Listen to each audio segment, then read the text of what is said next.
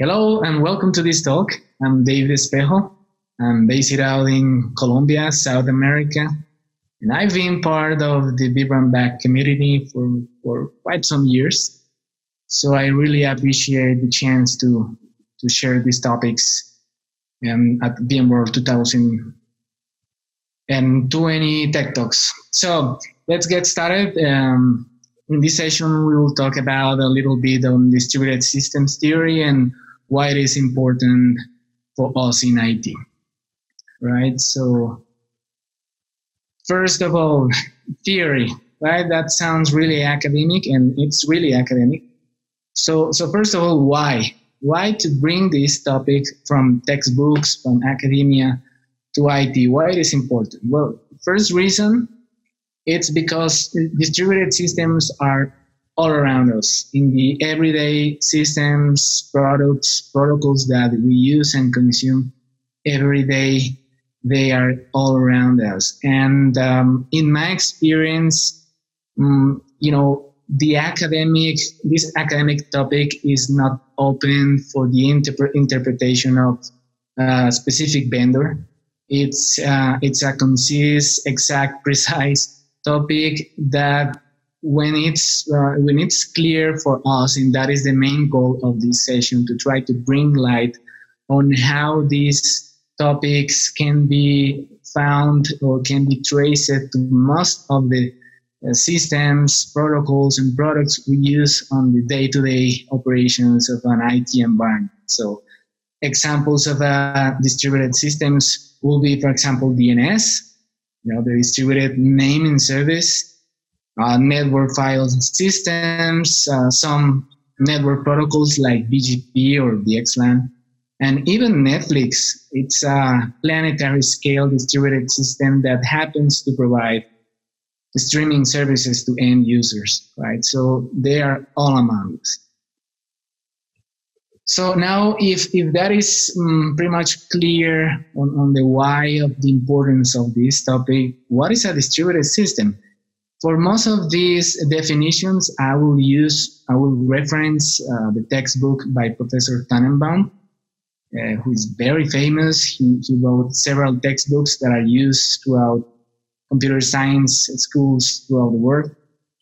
And he provided some definitions for this topic. So first of all, a distributed system, it's a collection of autonomous computing elements that appears to its user as a single system, right? So there's a lot there to unfold. I will try to unfold a little bit this definition.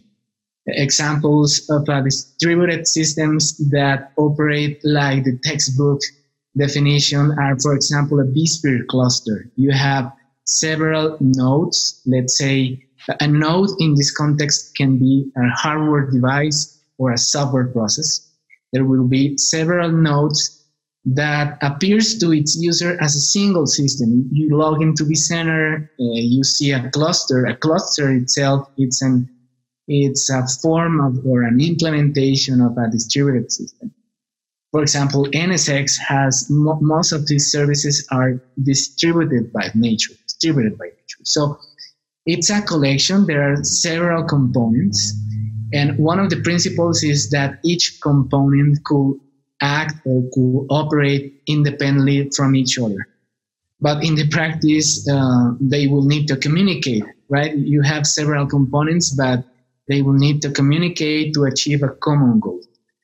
So the next base feature is the single coherent system. Its users are not aware of the distribution of processes, services throughout many nodes and many systems. No, they will see or they will operate this as a single system.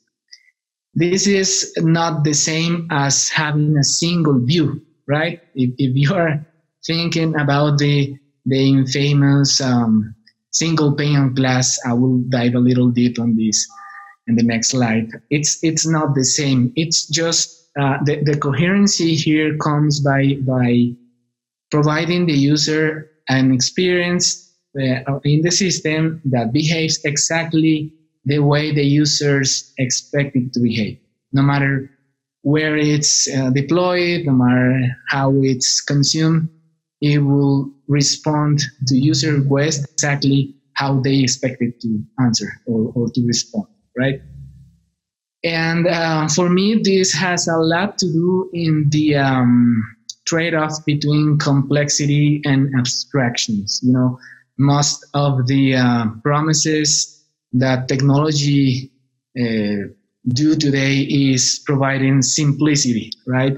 Eliminating complexity, and complexity cannot be eliminated. So the formal definition for complexity is shown there in the presentation. There was another professor called Herbert Simon. He provided a formal definition for a complex system that happens to be one made up of a large number of parts that interact in a non-simple way. So it's very similar to a distributed system. We can say that a distributed system is always complex, right? But simplicity, it's not just removing parts, because the system needs all of its parts. It's just hiding the diverse components, hiding them from the users, and make the system appear as a single coherent system, right? So that is the abstraction, the most realistic goal with a complex system. Well, so let's dive a little deep on the base features.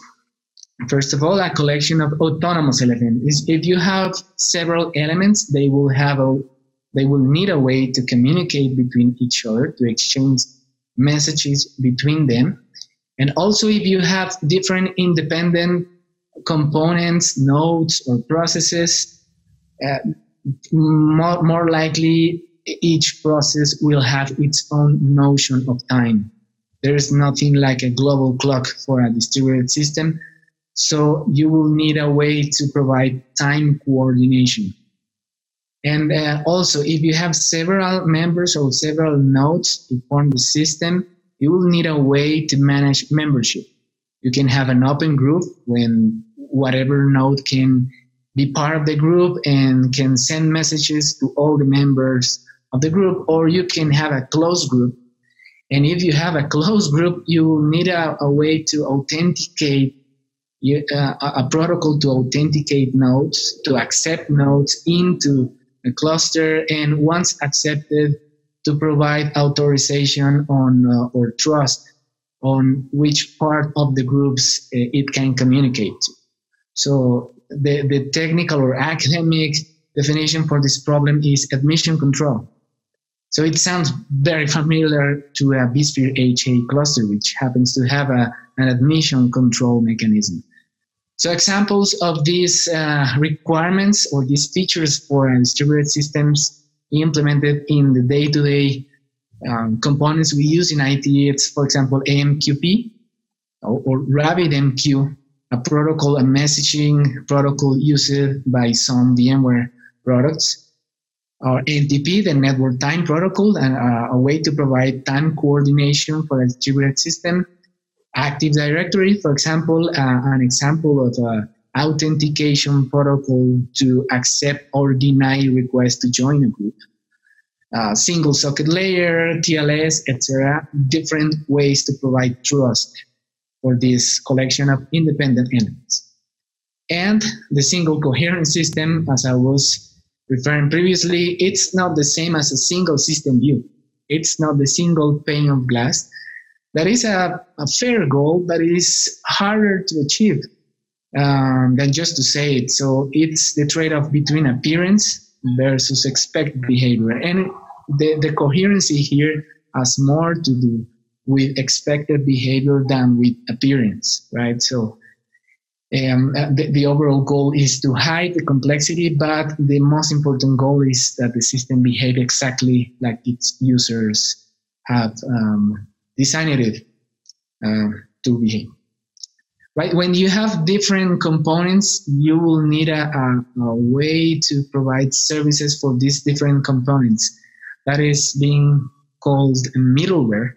And middleware provides at least 3 functions to a distributed system. First of all, communication. It will provide mechanisms to communicate components of the distributed systems. It will provide transactions, a way to manage transactions, because most of the times an application relies on different services that are distributed along many nodes or components of the system. So the scalable way to manage that is by using transactions. And finally, reliability, a way to handle partial failures. If you have a system made up of different nodes, you will have to face the reality.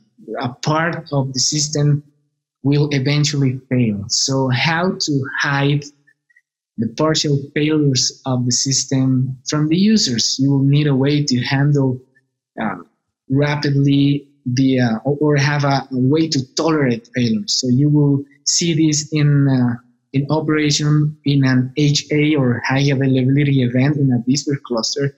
It's just a way to restart automatically VMs in another node. That is a way to hide or to manage partial failures of the systems for the user. So examples of middleware services are, for example, RPC, which is a highly used protocol or communication protocol used in Windows environments, for example. The microservices design pattern of today's applications relies on communication between components provided by an API, which happens to be kind of a middleware. And also serverless. Serverless work only with transactions, probably atomic transactions, but those are transactions provided by this, let's say, middleware layer that are necessary for a distributed system. So in summary, that's it. In my opinion, when you gain more knowledge or at least study a little bit this distributed systems topic, you will get a better idea on how to design an IT environment, and also it will set your expectations at the right level on how it operates. So I appreciate the chance, and I hope you like this talk. Thank you for watching.